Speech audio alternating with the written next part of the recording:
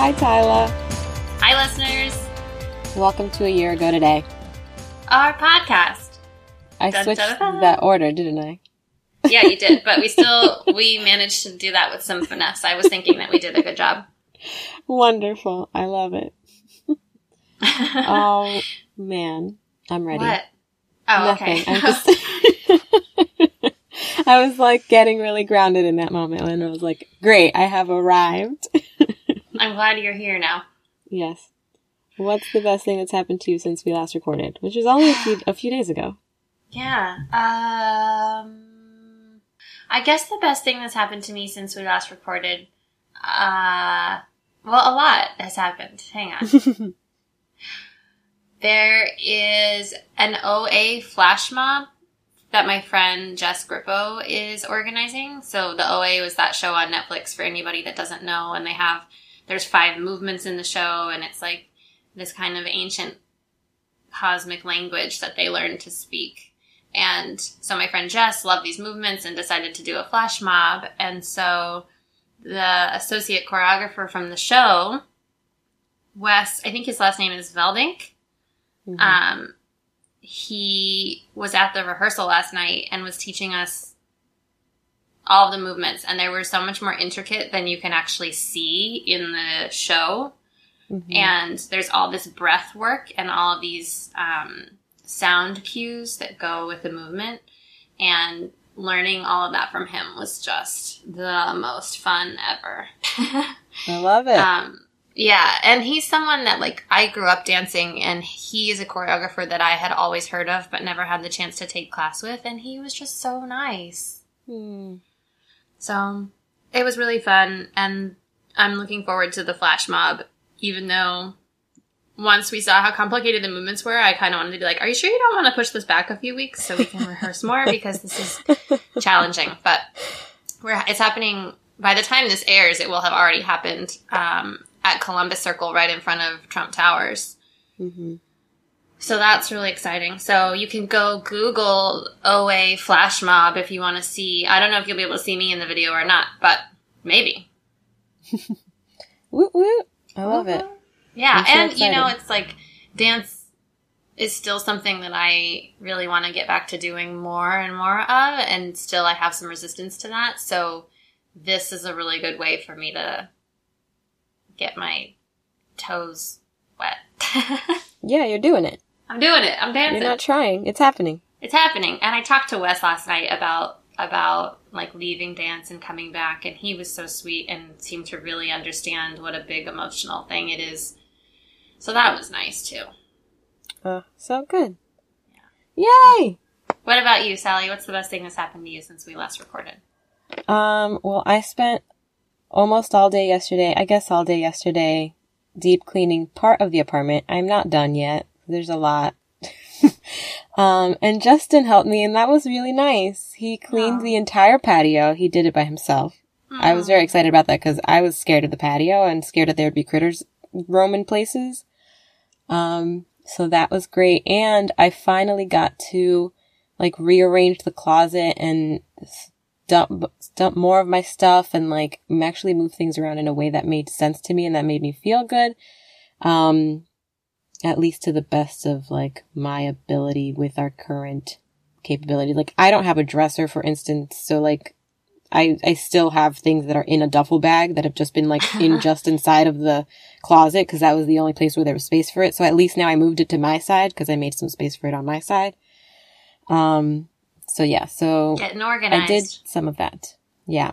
And, that felt good. And there was like a junk drawer that I had that I went through for the first time and like got rid of a lot of stuff and it felt really good. I was so excited that like as soon as I was done with the closet, I was like, Justin, do you want to see what I did? And he was like, okay. I do that all the time. I'll like clean under the sink and I'll be like, Matt, you got to check out what is happening under the sink right now because it looks incredible. Yeah, he didn't seem as excited as I was. No, they never are. It was still good.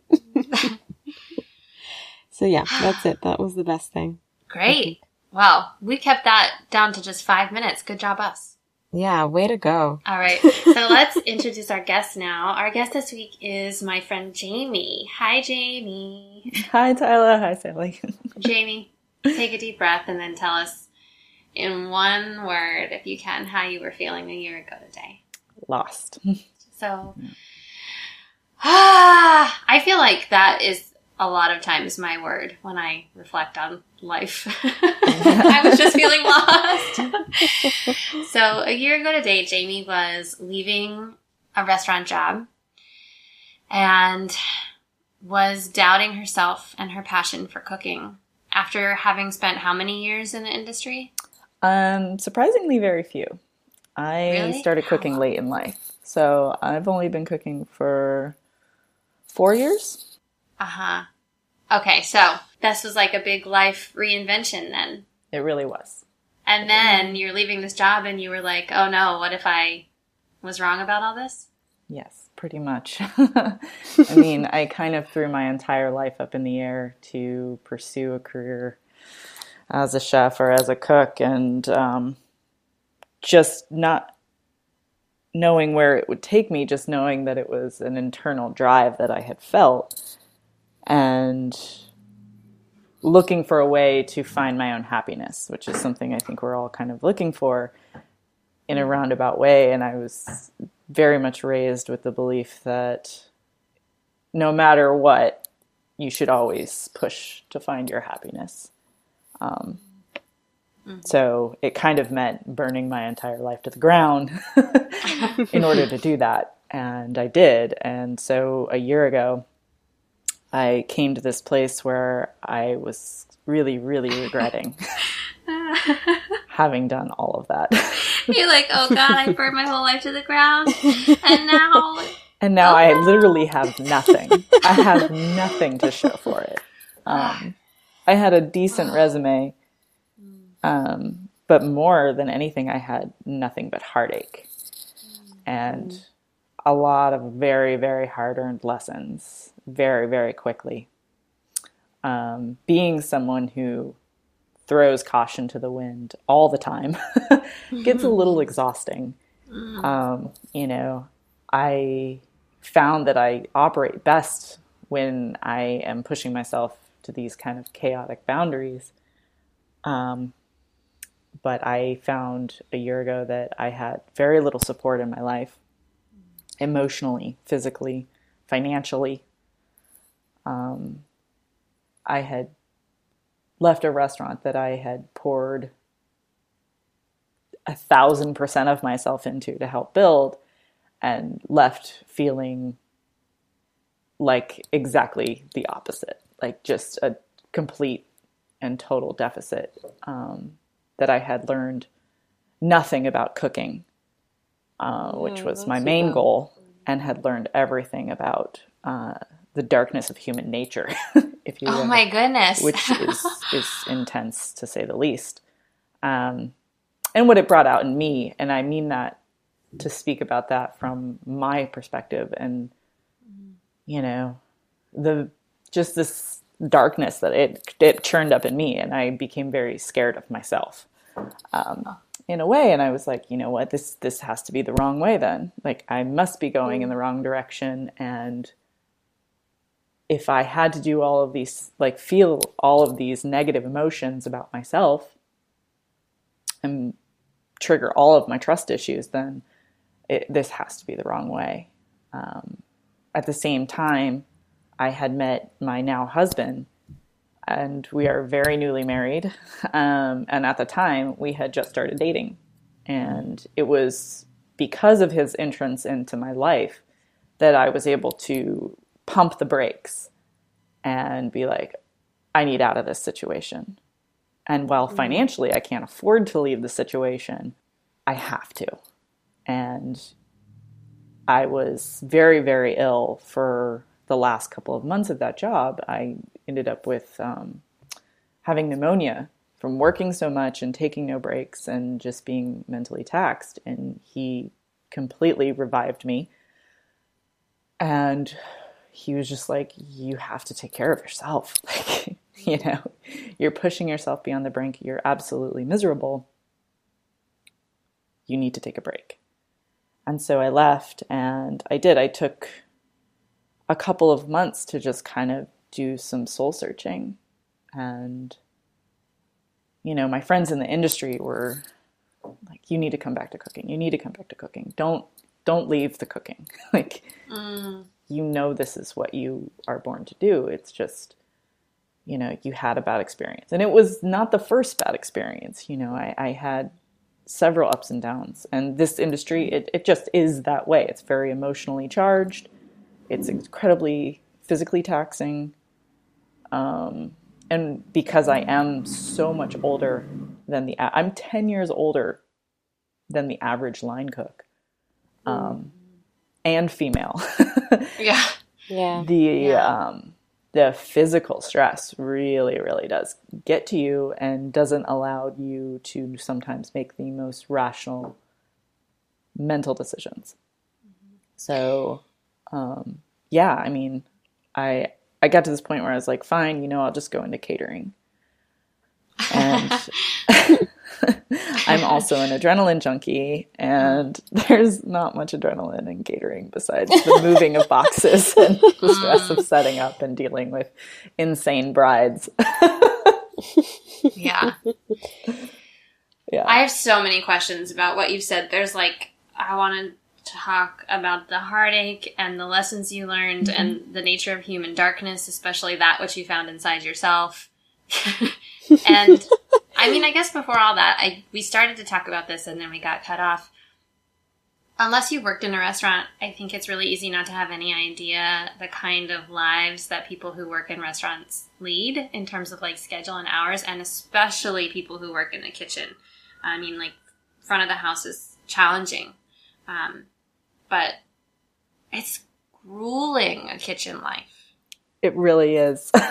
Can you like give us an idea of the kind of schedule that you were working and the kind of pay that you were taking home, if you feel comfortable sharing that? Yeah, I think it's a good thing for people to know. Me too. I'm like, everyone should be required to work in a restaurant for at least 6 months of their life, just so they'll be nicer to people in restaurants. Absolutely. I think working in any service industry should be required of people so they can get a better judge of how we treat people and what things actually cost.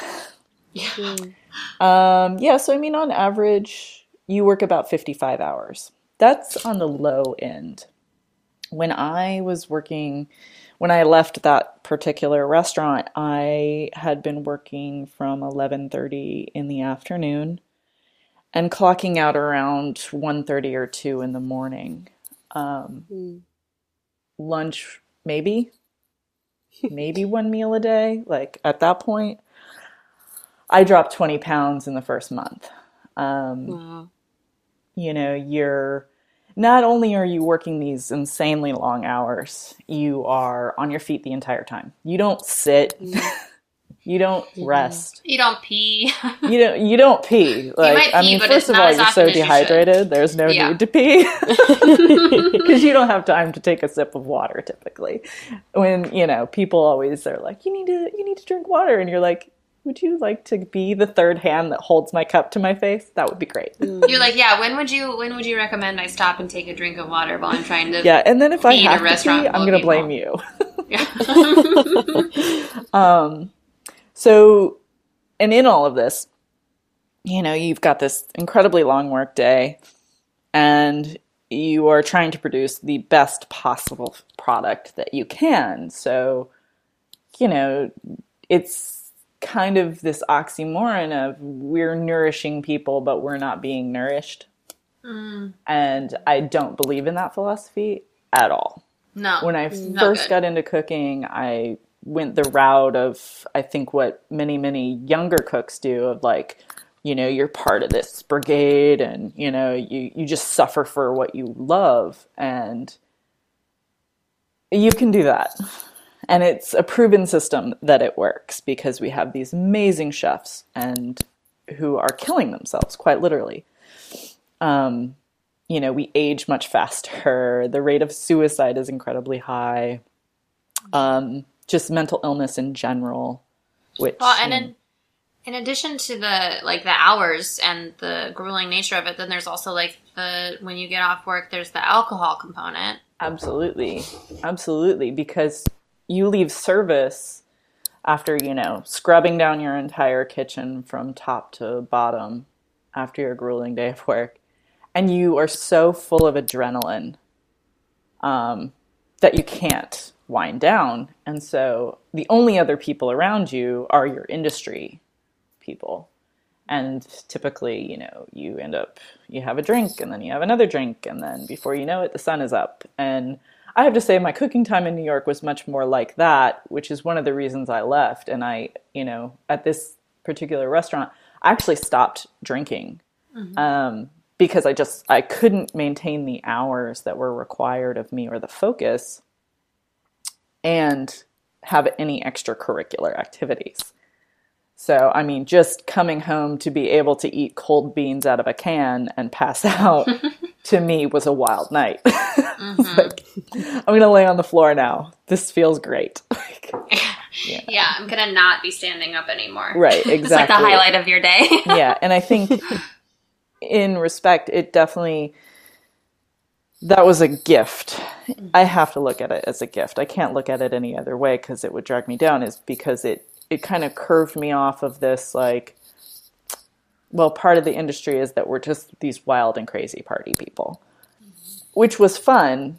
But as you get older, it becomes very, very difficult to recover from that. And I come from a family of, schizophrenics, alcoholics, bipolar disorder.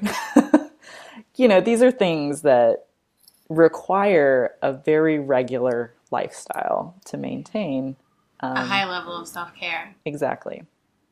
So while I was physically and mentally taxing myself, I wasn't doing any extracurricular things after hours. So in that respect, that helped greatly.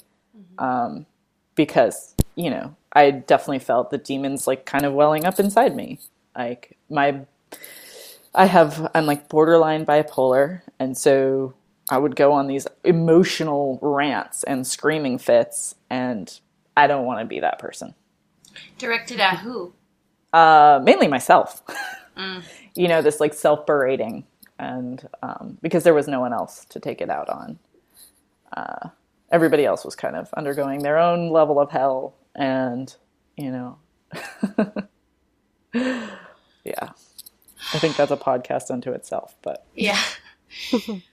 I want to hear more about the stuff that was coming up for you internally around the time when you started kind of being a little scared. So, after I'd quit, and I was spending a lot of time laying on my couch, eating a lot. The food. I'm not eating good quality food because honestly, I didn't want to walk into a restaurant. I was shoving down burgers and delivery, and, I wasn't cooking for myself or my partner. I didn't want to go into the grocery store and see ingredients. I just didn't want to be. It was just necessity. And I decided to go down to Charleston to visit my cousin, who is the only living family I currently have. And we hadn't connected in a while. We're from the West Coast. He's originally from California. I'm from Colorado, but spent most of our lives on the West Coast in California. And we both moved to the East Coast around the same time. And I thought that was kind of interesting. And so I went down there to visit him and his family and work with him. And I went back to my old trade from before I was cooking, and he flips houses. And so I did some landscaping for him while I was there. That sounds good for the soul. It was, and it continues to be. But the first thing I did was dig a French drain, which is incredibly taxing on the body. What is that?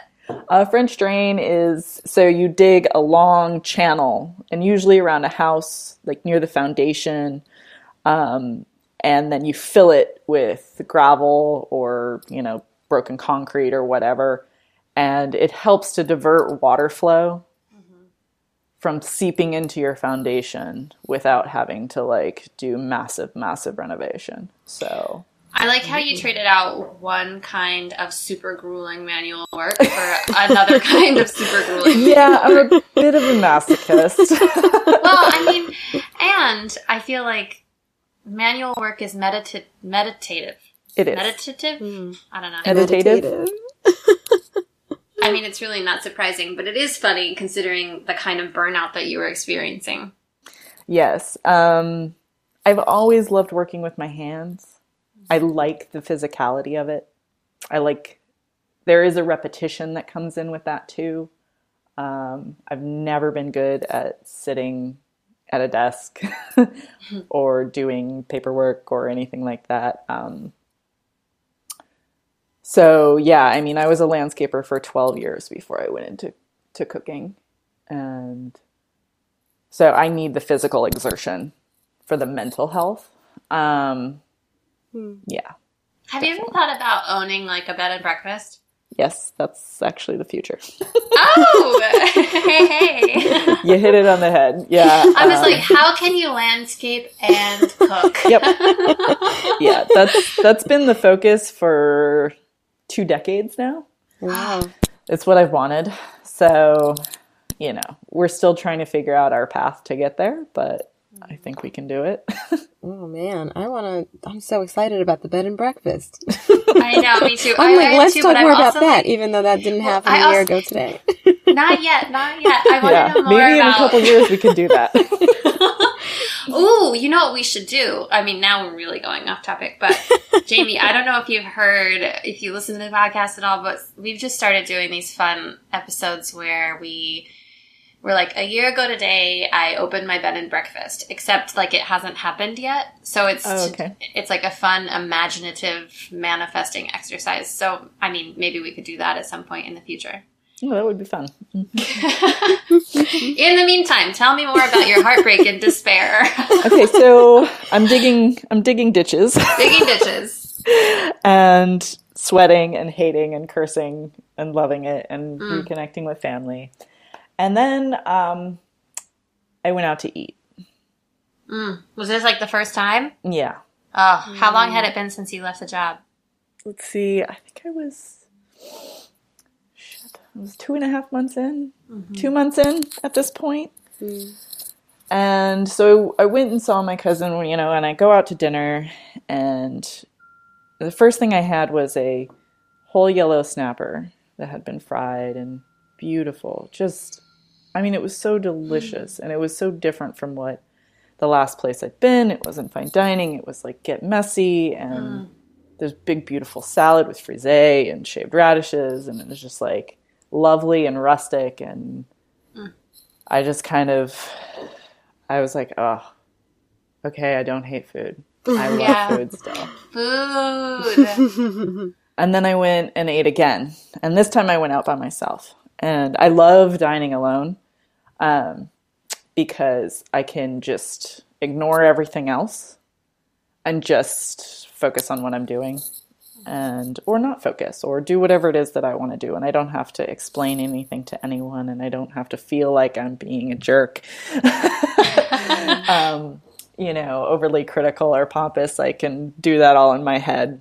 There was a point at which Matt was like, I don't want to go out to eat with you anymore. It's not fun because all you do is talk about how they could do things better. Yeah, that is true. Tyler does that a lot. I don't do it that much anymore. I do it in my head. Yeah. Or I try to appreciate what they do well. Right. And I've gotten past the verbalization of that, but what happens is people inevitably ask you, and then it kind of uncorks it all.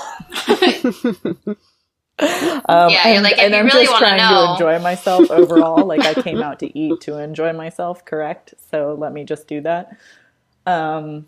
So I sat down to this really fantastic meal that course after course that I had just kind of like restored. It was like putting mud on cracks on a house, and it was like, okay, I feel good about this. Like, and I came home quickly because my best friend was moving to Texas and I had promised him that I would drive with him and keep him company. And, so it was kind of this like whirlwind trip that got cut short so that I could transport him to this very difficult time in his life. And he's an eating buddy. Like that's what we do together in a big way, because he comes from this very close Germanic community. So he doesn't know anything about food that isn't a pickle or a cured meat, and everything is gray. And everything is gray. Everything is gray and sad and filled with sadness. And I love German food. I'm sorry for the Germanic people. I do love your food. Don't get me wrong, but there is some sadness there. And, eating with him was always really fun because he didn't have any opinion until afterwards. And then he'd be like so excited, and he was very open to trying things. So that being said,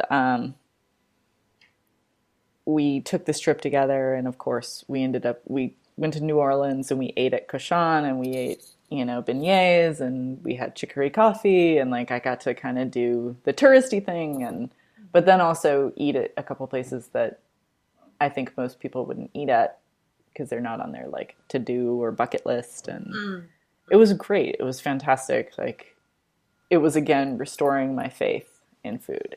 But at the same time, I was like watching my bank account go into the red and watching my credit card debt pile around me.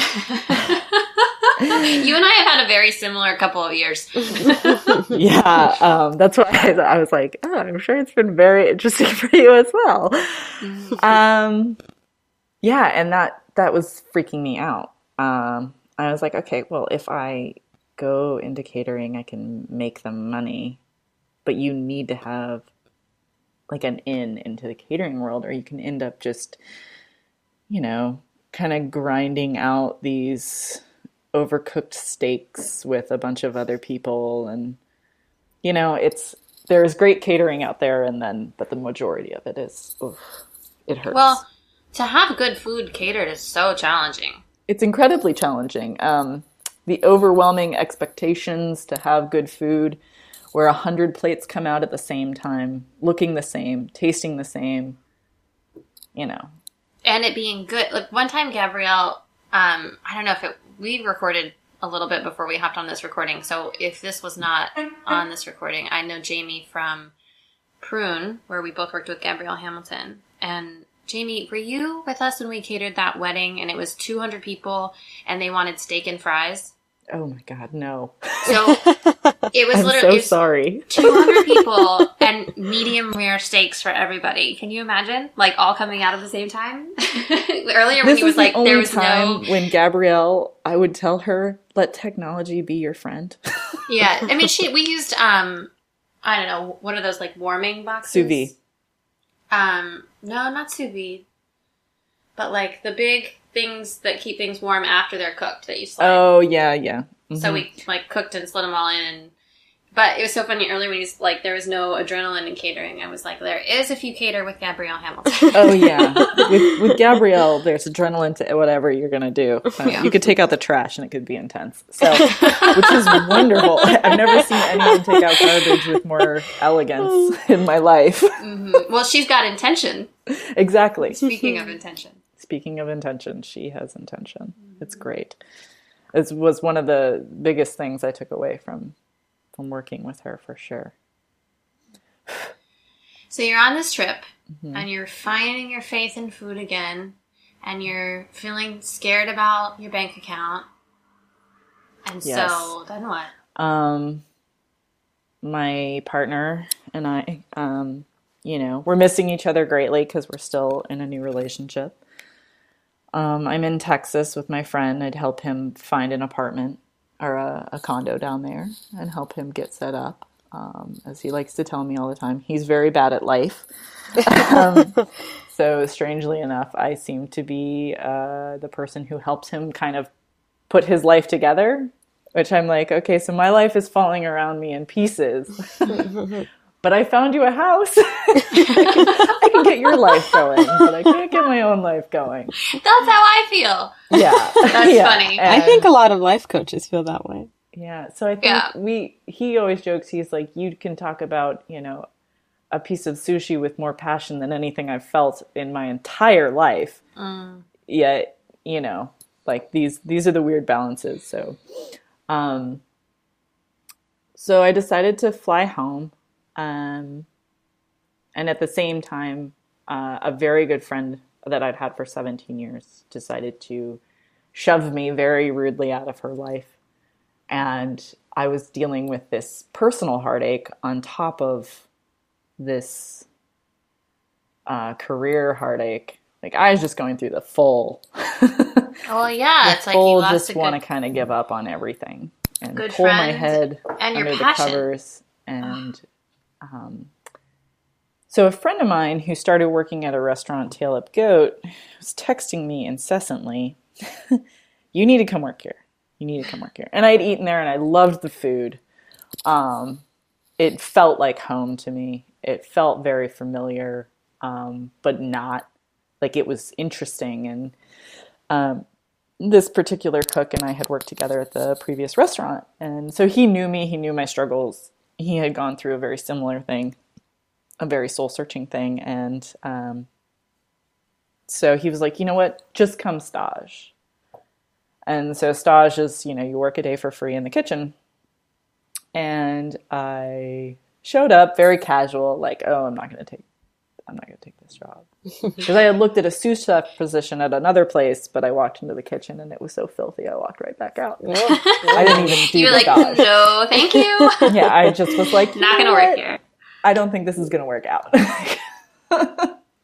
I can't work in a dirty kitchen. And I can only clean so much.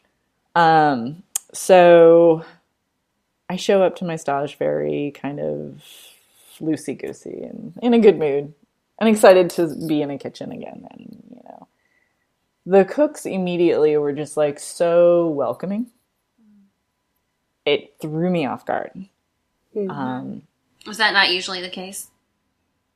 I think it just, the last year had been, I had just put up a barrier, like armor, to not be nice to people. Quite literally. Like, I just wanted to, you know, put my shell up and be like, whatever.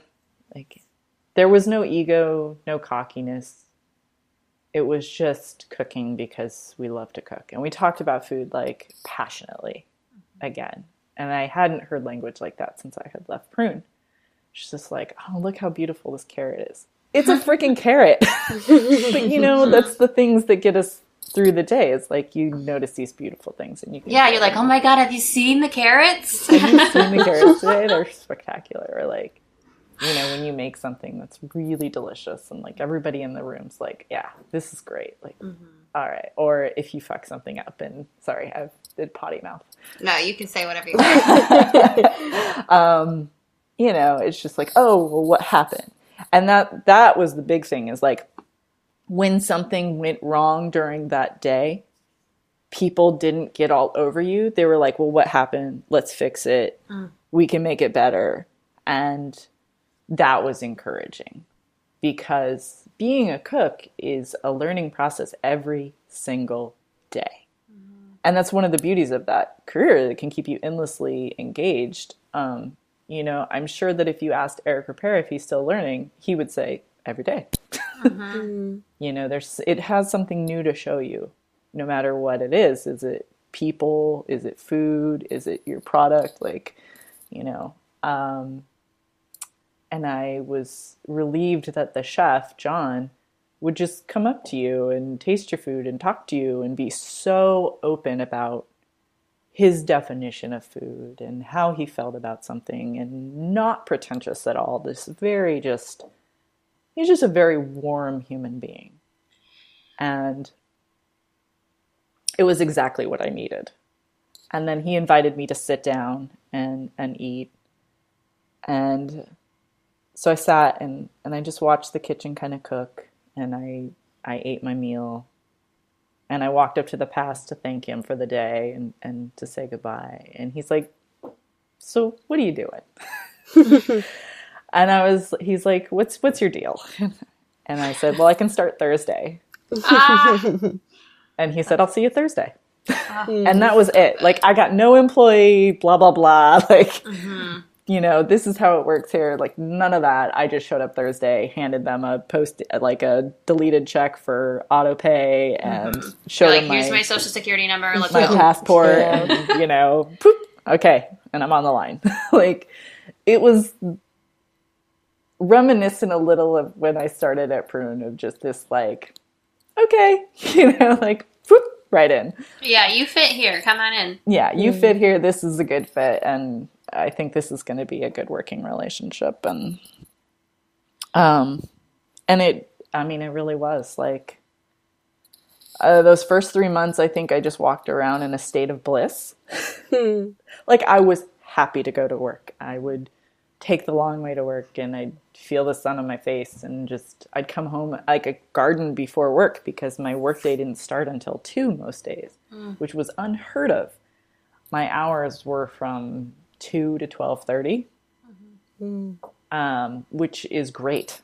I mean, and we did 4 days a week in the kitchen and 1 day a week on the floor. So I was getting this whole new education. That's so cool. Yeah. So I was back serving 1 day a week. So I got to listen to guests talk about food, and I got to work with John's wife, Jill, who's just this like incredible ball of energy. She runs the front of house. I've never worked with anybody who was so skilled at managing a front of house team. Like, she knew every face that came in the door. She recognized me from when I ate my meal there with my friend Brian, who had moved to Texas. Like, she just is incredible like that. And just the way that she explains things is so clear that there's no second guessing it. It's not a hemming and a hawing. And like, it was nice to work with a front of house and back of house staff that was meshing. There's communication. There's respect. There's mutual respect going on. So the cross-training piece of that, I think, is so important, because it's hard to respect the difficulties of a job that you don't understand. Absolutely. And I felt like working at Prune, that was something that, you know, when tension between the front and the back of the house would come up, it was always like, let's both remember that we're on the same team. Yes. Which can be so challenging. I have very challenging. A question about the culture, and I want to try to ask it in a way that makes sense. I think, and I don't know if it's specific to restaurants. I doubt it. I bet this is across all kind of companies. I think there are places where you go in and you get that feeling that it's supportive, and that the goal is for everyone to be well and happy while also doing a wonderful job. And sometimes a few months in, or a few years in, or whatever it is, you kind of are like, wow, like, that's what it seemed like was going on here, but now that I've actually spent some time here, that's not what's actually going on. And I'm wondering, like, in contrast to the restaurant that you had just left and other restaurants that you've worked in, how that kind of cultural piece played out. Like, was that feeling that you felt? It sounds like that was really real when you started this new job. And I'm wondering how that experience compares to previous restaurant experiences. There's a lot of lip service right now happening within the industry about your well-being and quality of life, because we have more women entering into the field. I think this is playing a large part, honestly. I was having this conversation last night with a friend of mine. And so we're having more of this discussion in restaurants about the hours that we work, healthcare. And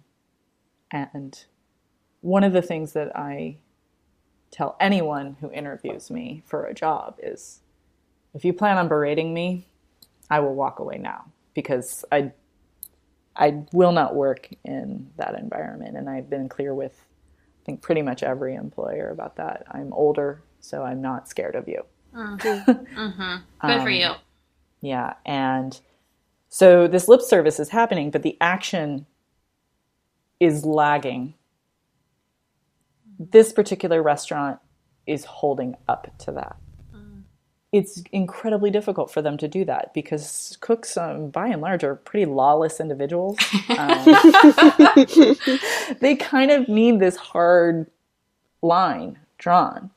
So unless the people coming in and you're hiring the kinds of people that you can trust to kind of self-manage, then it becomes. I've watched people wobble greatly in this kind of an environment because they're so young, they're so green, they don't quite have the barriers up to guide themselves, that they fall right on their face and they don't get anything done and they're jerking off, and and then you have to turn around and be that bulldog, and it's a surprise. Whereas you have these other restaurants, where they're the bulldog all the time. So you kind of live in terror. Yeah. All the time. So finding that balance right now, I think, in the industry is very, very tricky. And I think there are chefs who really want to be that way, but they come from that old school. They come from that bulldog mentality, and breaking that out of them to be true leaders, true educators, is very, very tricky. Being a leader is the hardest part of cooking, honestly. And every chef I've worked for has said the same thing. I can teach anyone to cook. And they hire based on personality. I'm going to say bullshit on that. Because I've watched people, I'm like, this person is not ever going to flourish under your leadership. And that varies from person to person. So I hope that as a chef, I will never say those words, that I can teach anyone to cook. Because I quite frankly can't. The way that I teach or I learn is completely different from other people's. So I'm hoping that we have younger and younger chefs opening restaurants too, who haven't quite got all the ego out of their system. They'll get it hammered out eventually. Yeah, I hope so. I really hope so. Because these are the chefs that are going to define the future of the industry and how people are taken care of. Do they feel mentally supported when they go to work? Do they feel that, they're learning every day and not learning based on fear, but learning based on their strengths and their ability to grow within the industry? So I hope we see more creative and inventive cuisine with that too, because people are finding their strengths and following their strengths rather than forcing themselves down these paths that they feel that they need to go down in order to be a great chef.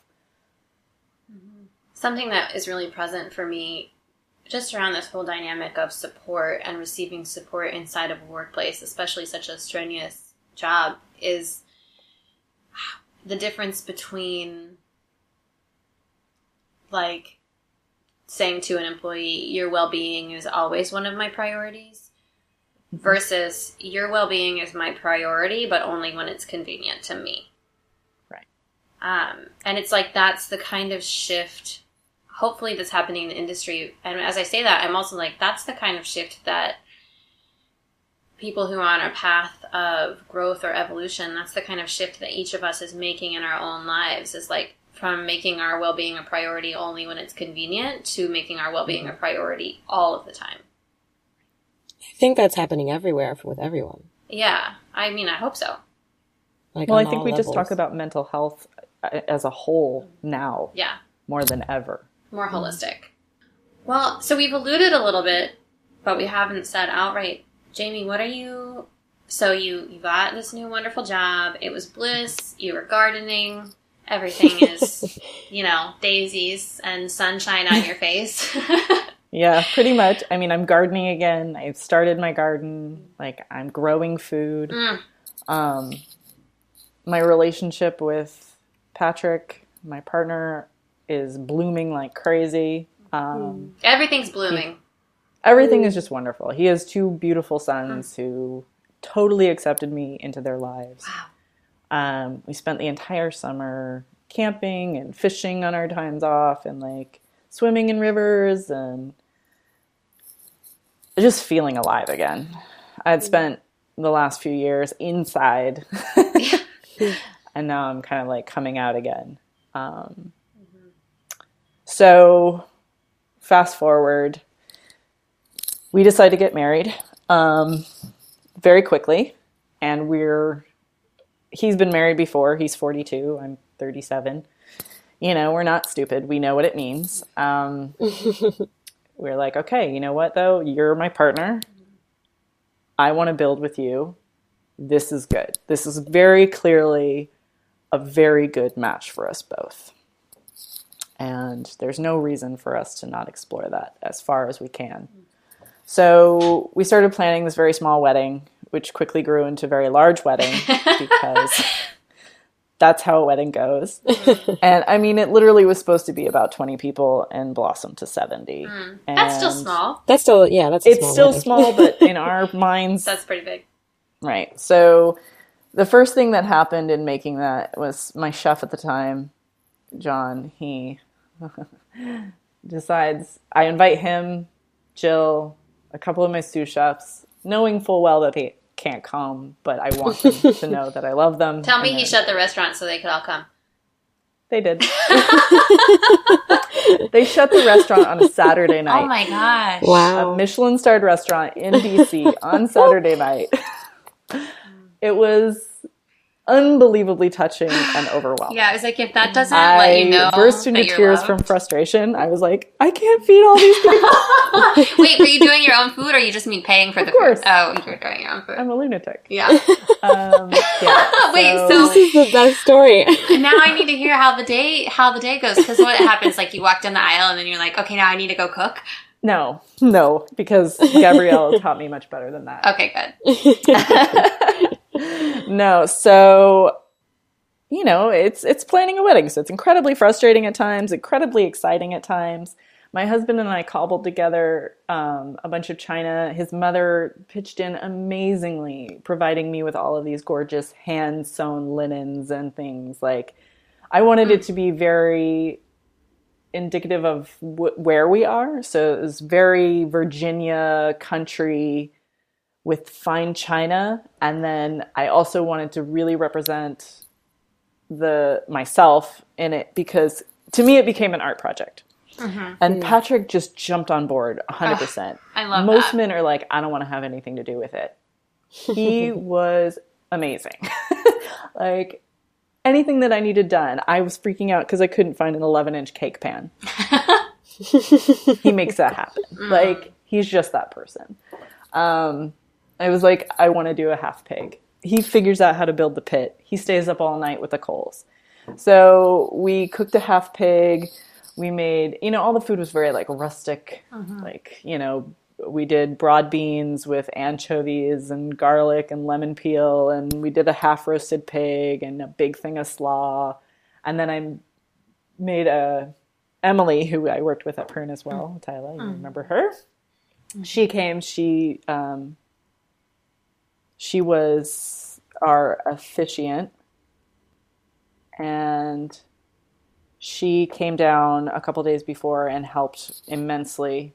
My old gardening assistant, Anna, who now has my job, showed up, and they both threw in 110% of their labor. My friend Brian came from Texas and helped me pull off this wedding. I didn't have to cook a thing the day of the wedding. Everything was planned out in advance. Everything was set up. It was just amazing how much my friends came through. Emily decorated the wedding cake that I baked everything. I made all the fillings, and then I had her assemble it and decorate it. I did the flowers, the altar. Everything was our hands and time. That's amazing. I'm obsessed with this wedding. I'm really excited about all the weddings at the bed and breakfast. I know. Absolutely. And also, it's so cool. Like, you were talking about how when you left the job that wasn't good and were feeling so lost that you felt so unsupported kind of in every area of your life. And this is such a gorgeous contrast. Yes. It was, oh man.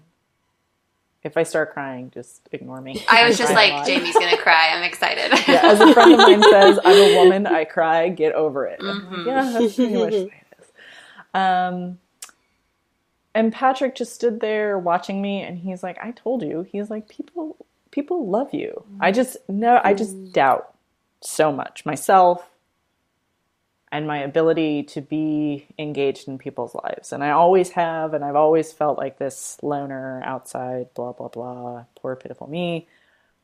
And then at every turn, especially at this point, there's just like this overwhelming amount of support that then I feel guilty. Like, I'm sorry I haven't been there for you. I'm sorry that I doubted your love. And it's just, I never thought that I would move to Washington, D.C., meet the love of my life, and be where I am now. Like, this is not at all what I expected. So the wedding was wonderful. Everyone had a great time. Everyone said it was the best house party they'd ever been to. That's how a wedding should feel. Like, this is the best party ever. Yeah, I did my first keg stand at 37 years old. I watched my mother-in-law break dishes because she was so drunk from drinking champagne. It was fantastic. Yes. Yeah, my eldest stepson, who's 17, burst into tears out of happiness. This is like a movie. It was everything I wanted and more, and I think everything that Patrick wanted and more. How old are his boys? 15 and 17. Wow. Yeah. Yeah. They are teenagers. I bet they think you're the coolest. I think I am something they have never encountered. Yeah. They come from very straight-laced people, and, It's not something I would say about you. Straight-laced. Nope. I am the square peg trying to go in the round hole all the time. So, but I think that's who they kind of always envisioned for their father too, because he's kind of the same way. And he was always trying to like box himself in. And now that he's not, he's so much happier. What does he do?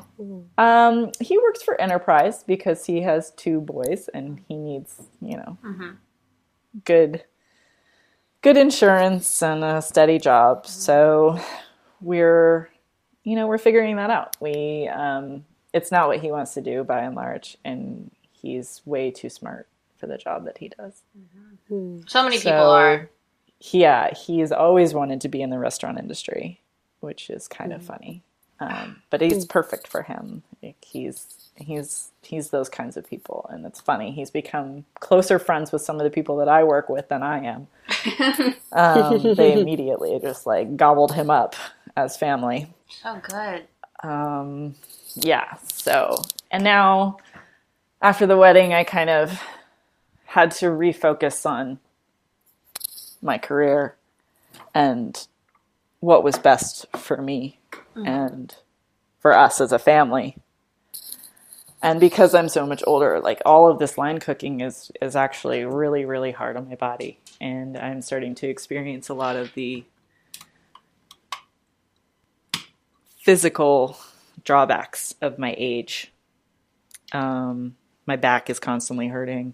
I just don't have the stamina that these kids do. By the time we're cleaning and breaking down the kitchen, I'm wiped.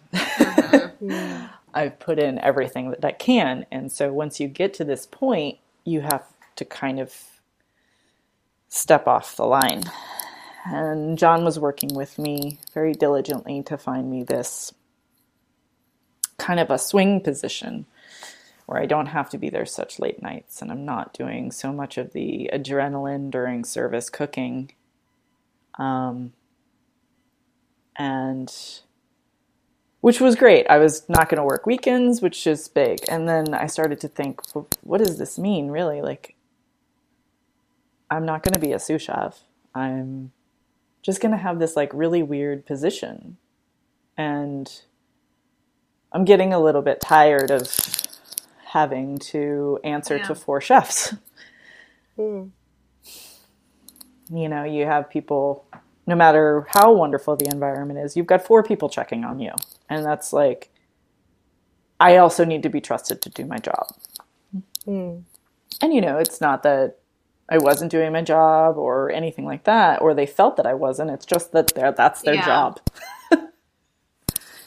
And I got an email one night out of the blue from this incredibly strong woman that I know here in DC, Tyler Hutchins. She runs the bar program at the Dabney. And I mean, you want to talk about somebody like carving out a space for themselves and working against all odds. I mean, she's a perfect example of that. She's like one of these bright, sunshiny people on the outside that everyone feels comfortable with. And then you talk to her and she's just a fascinating individual because I think she's just as gritty as I am, but you would never guess it. Like, you know, whereas I put up this like exterior, whatever, she does the opposite and it's pretty amazing. But her email was an introduction to a gentleman named Paul Rupert. Paul Rupert is a restaurateur and real estate agent here in DC, and he owns a couple of businesses, and he has another business partner, Nick Pimentel, who is part of Room 11 and Bad Saint. And the introduction was Paul's kind of looking for a chef to maybe start a new restaurant with. And he's looking for potentially a strong female to run that. And so Paul and I started chatting, and we had our first meeting, and I was feeling very guilty that I was having this meeting behind John's back. And Patrick was like, you have to entertain it. He's like, you know, if you don't look at this opportunity, then you won't know. You won't know anything about it. So I met with Paul, and our first meeting went very well. And he kind of explained to me what he was looking for. He wanted someone to take over a pre-existing restaurant that he had. It was mostly a cocktail bar with a menu. The food, as I read it, was very beige. You know, a little Germanic. Yeah, just like, yes, we're back to the brown again. Food of sadness. You know, macaroni and cheese and just like heavy. Mm-hmm. And so I went and ate there with my husband, and we sat down, and it's a beautiful space. And we were like, it's lovely in here. It's really well designed. The service is good, but completely inattentive. I was like, okay, well, there's all these gaps here that are happening, and the food is quite bad. And the menu makes me sad inside. So I wrote Paul a long email after that, just kind of explaining my view of it. And then we met again. And we're both doing this, like, I don't want to be the first one to say I want this dance. And it was pretty clear, I think, from the second meeting that we both wanted to go into business together, that we wanted to start working together, that we saw the potential in the same way, and that we were on the same page. And we felt that it has such an opportunity to be something so much better. It's in this great little neighborhood that's very like cozy and, you know, on the up and up, and it has all these restaurants popping up, and they've already got a built-in clientele. So we get to the third meeting, and at this point he brings in business partners. I've met with other people, and I've come to the point now, I'm like, okay, I have to talk to John. And I have to talk to John for a couple different reasons. One is I'm starting to feel like I'm cheating on him. And two, I need his advice. because he's incredibly smart when it comes to the restaurant industry and, people and reading the situation. And I trust his judgment. And so we had this meeting, and, I'm kind of a little teary while I'm entering the meeting because I'm feeling like I know this means that I'm saying goodbye, even though I'm trying to approach this meeting as like, I may not be taking this job, but I know in my heart that I'm taking this job.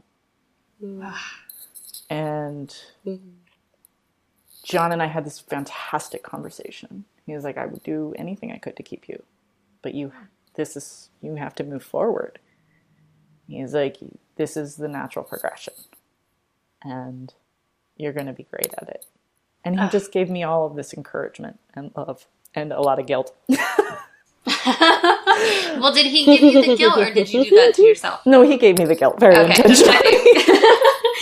In a very loving, fatherly way that he has of just like, well, I hate you now, but yeah, and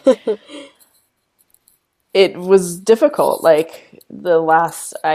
just left the restaurant on Saturday. I put in 3 weeks notice. Paul and I have been moving forward. I've been doing R&D. Actually, these last 2 days, I've been nothing but watching British baking shows. I just watched the first time I've ever watched the Great British, is that called the Great British Bake Off? Yeah. I watched it the other night on Pie Day. Oh, perfect. Some friends came over, we were making pie, and we were watching that show, and I was like, this is the best show I've ever seen. Oh my God. It's so inspiring. Shows. I hate reality shows. I am so addicted to the show. It's so inspiring. They're so cute. They're so and cute. everyone's so nice to each other. I guess that's the thing, is it doesn't feel as much like a competition. Exactly. Everyone's kind of rooting for each other. Yeah. In this very genuine way. And I like helping each other. Yeah. I just watched one where the hosts were running around helping everybody at the last minute because everybody was freaking out. Oh. You know what I don't like about that show, though, is that the judges are always like, well, it's needed more time to rise, or it's underproven, or whatever. Mm-hmm. And I always want to be like, then give them more time. Because if that's the critique across the board, then there's nothing that these people can do about that. They give them the exact amount of time that they need, though. Yeah. And that's the truth. Because if they were working in a professional situation, even though they're amateurs, and that's part of it, is understanding your time management is the biggest part of cooking, especially in baking. So, I mean, if you can pull it off. And I think the judges on there are actually very fair in their assessment of I know you needed 5 more minutes. 5 more minutes would have been... 5 more minutes, you would have been golden. And they only hold that against it when it's so seriously underproof or underbaked or whatever, that they're like, okay, clearly you weren't going to win no matter what. So, I mean, you said it, you told the story, but I would like to be so you mean you're about to be the chef of your own place? Yes. Kind of. Yeah. Yes. I am officially the CDC of Petworth Citizen. Yeah. Yeah. It's insane. And you've only been cooking for 4 years. I've been cooking for 4 years. This is actually my second head chef position. Yeah. So I had a head chef position in Spain. It was I was just finishing my first year of cooking. Wow. And I got offered a head chef position in Spain by an insane individual. And I was about to say, part of my question is then why are you not living in Spain right now? But I guess if that person was insane, I understand awful. Why. It was awful. I was so underprepared. Speaking about running off of a cliff, no parachute. Wow. Do you feel prepared this time? Yes. I feel very different this time. One, I have a network of people who speak my language, and that's really helpful. Yeah. So I have a network here in DC that I never expected to have. When I left Caleb Goat, the sous chef Zach, one of them. He is an amazing individual. He took me into the office and he opened up all of his documents and systems for me. And he's like, this is all yours. Mm. He's like, wow. Whatever you need, whenever you need it. That's so generous. All of my recipes you can have. Like, just, it just bowled me over. You know, it was such a moment. Because he's also the person that, I'm known for having the filthiest mouth in the kitchen. Everywhere I go. She curses and she cries. Yeah, and then I cry. And he loves to play off that. And we get each other going. You know, we talk about, you want to talk about locker room talk? Zach and I can take it to levels of discomfort for everyone you've never even imagined. And we had this just great moment. And then he sent me this text afterwards. And he's probably going to hate me for revealing what a softie he is. But the text was just like, and I don't know why it wasn't so obvious for me to say this to you before, but you're going to be great. And it's just overwhelming to think that a year ago I felt completely alone. Wow. And now I have this incredible amount of support and love and encouragement and opportunity. I don't know where I deserve any of that. So. Well, people love you. Yeah. Allowing people to love me is not an easy thing. But you're doing it. Yeah. I mean, the shift that you've made in the span of a year is so incredible. Like the way you feel now, I can feel it in your voice, you know?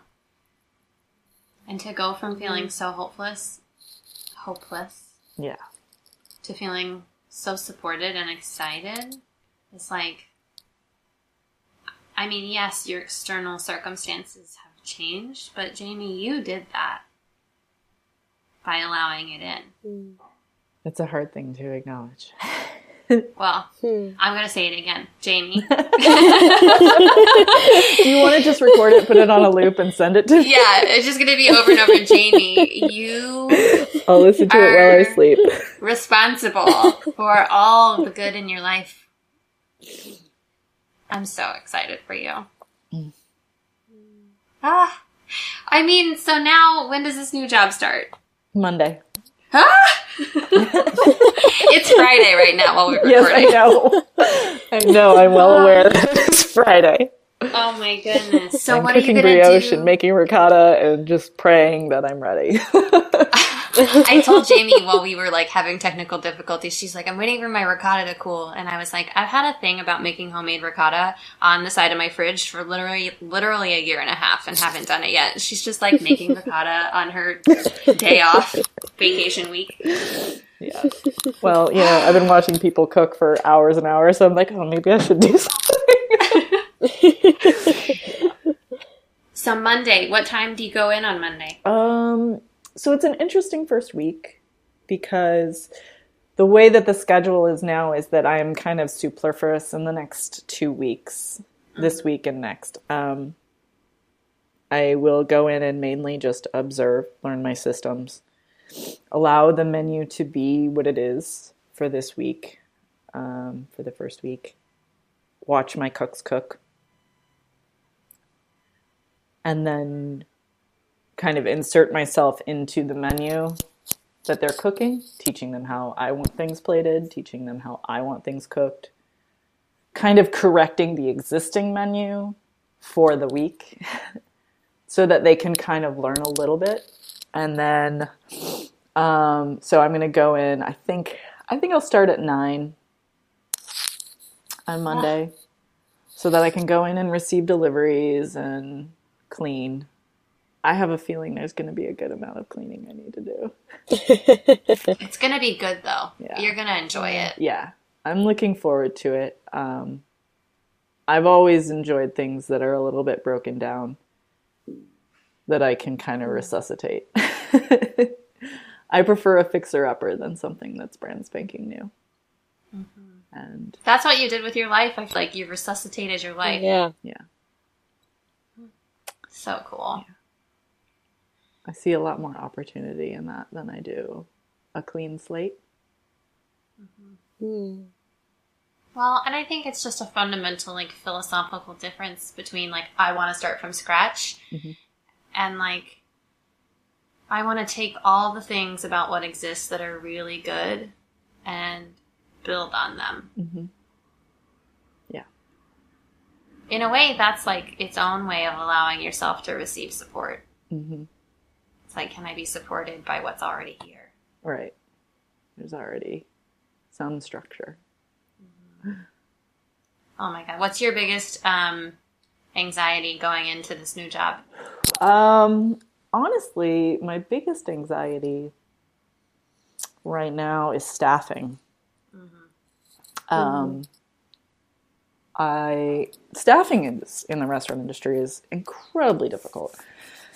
DC is no exception to that rule. If anything, I think it might be worse here because it is expensive to live here.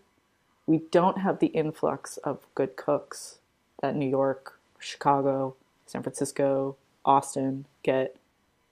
People are just, like, when I decided to move here, everyone was like, DC doesn't have food. And they weren't wrong. I was like, there's restaurants here. They're just okay. And in the last year, it's exploded onto the food scene.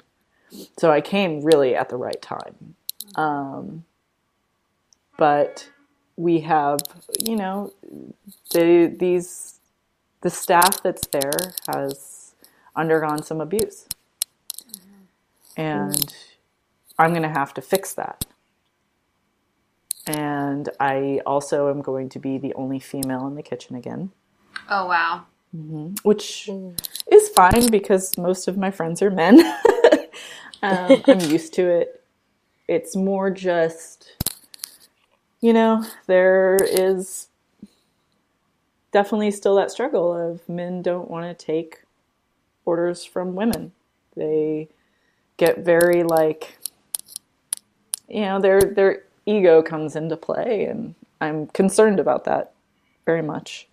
I'm hoping that being the particular kind of female that I am, I'm very strong, very dude-like, that they will gravitate towards that, but also still respect me as their chef.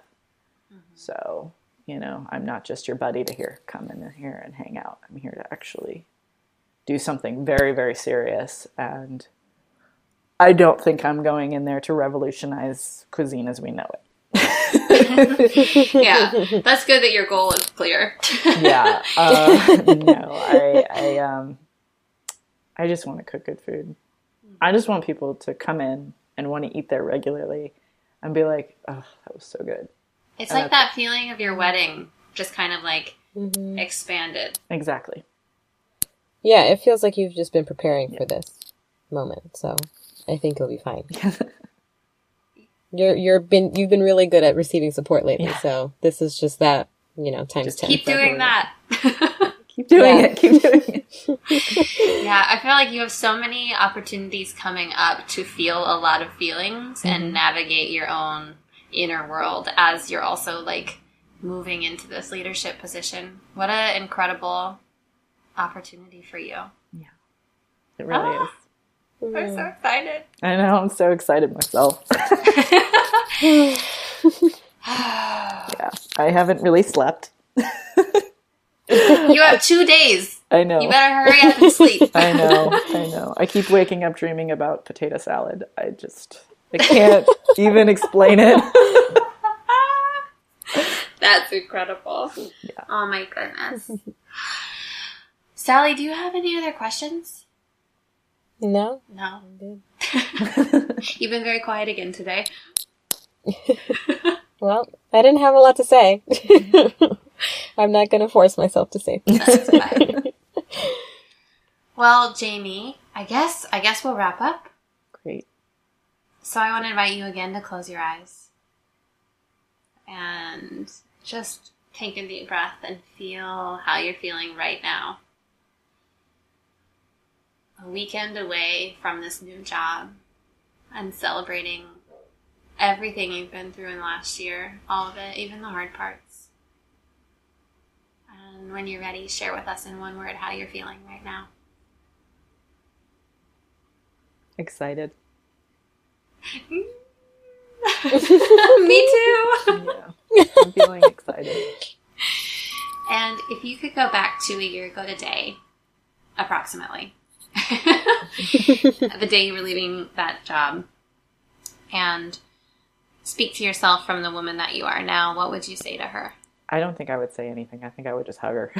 I think I would just hug her because that's all she needed. That's the best answer anyone's ever given us. Yeah. I'm like, I'm just like, got my eyes closed, breathing it in. Oh my goodness. Well, thank you so much for coming to talk to us. Yeah, thank you for inviting me. This was great. It's been so good. I can't wait to come eat at your restaurant. I can't wait either. Doors I'm going to give you a couple open. months. Give me a month. Give you a month, get everything hammered out. Not hammered out, finessed. Yeah, it's always a learning process. It's always a learning curve. But, Well, if people want to find you in a kitchen or on the internet, where can they do that? you can find me at Petworth Citizen. It's in the Petworth district of Washington, D.C. And then if you follow my Instagram, it's little_ring_finger. Yeah, it's its own story. I like how you're like, am I going to explain that? No, I'm not. No, we'll just let it be. So, If you know me, you know what it means. Yeah. This podcast is going to come out during Jamie's first week of work at Petworth, I think. Is that right, Sally? It should. Okay, yeah. so if you're hearing this not that long after it came out, then I highly encourage you to go swing by if you're in the DC area and say hi to Jamie. Yeah. Come eat say her hi good and give food. me 30 days. Yeah, maybe don't go the same week that you Right go. away. Give her a couple weeks, but just so you know that we're recording this really soon when it's going to air. So you can be sending her so much love and light as she is embarking on her first week of this new adventure and further preparing herself to own an Airbnb, or not an Airbnb, but a B&B someday. Yeah, an actual B&B. An actual B&B. Oh, okay. Sally, where can the people find you on the internet? People can find me at Sally Simply on all social media and at sallymercedes.com or at the Bizwa School in the Coven. Ooh, that's where they can find me. What about you? I'm at Tyler Fowler on all the social media and tylerfowler.com. And you can find our podcast everywhere podcasts are found. It's called A Year Ago Today. And all of our social media stuff is A Year Ago Podcast. And our email is ayearagopodcast@gmail.com if you want to email us. That's all. That was really great. And if you like our intro outro music, you can follow Zena Hell. How do you spell it, Sally? ZYNAHEL. On SoundCloud, Twitter. Facebook, Instagram. Those are all the things. Yeah. Where she's at. Yay. She's great. Oh my God. Thanks again, JV. This was so fun. Yeah, Thank you both. This was great. All right. Bye, listeners. Yay. Bye. Peace out.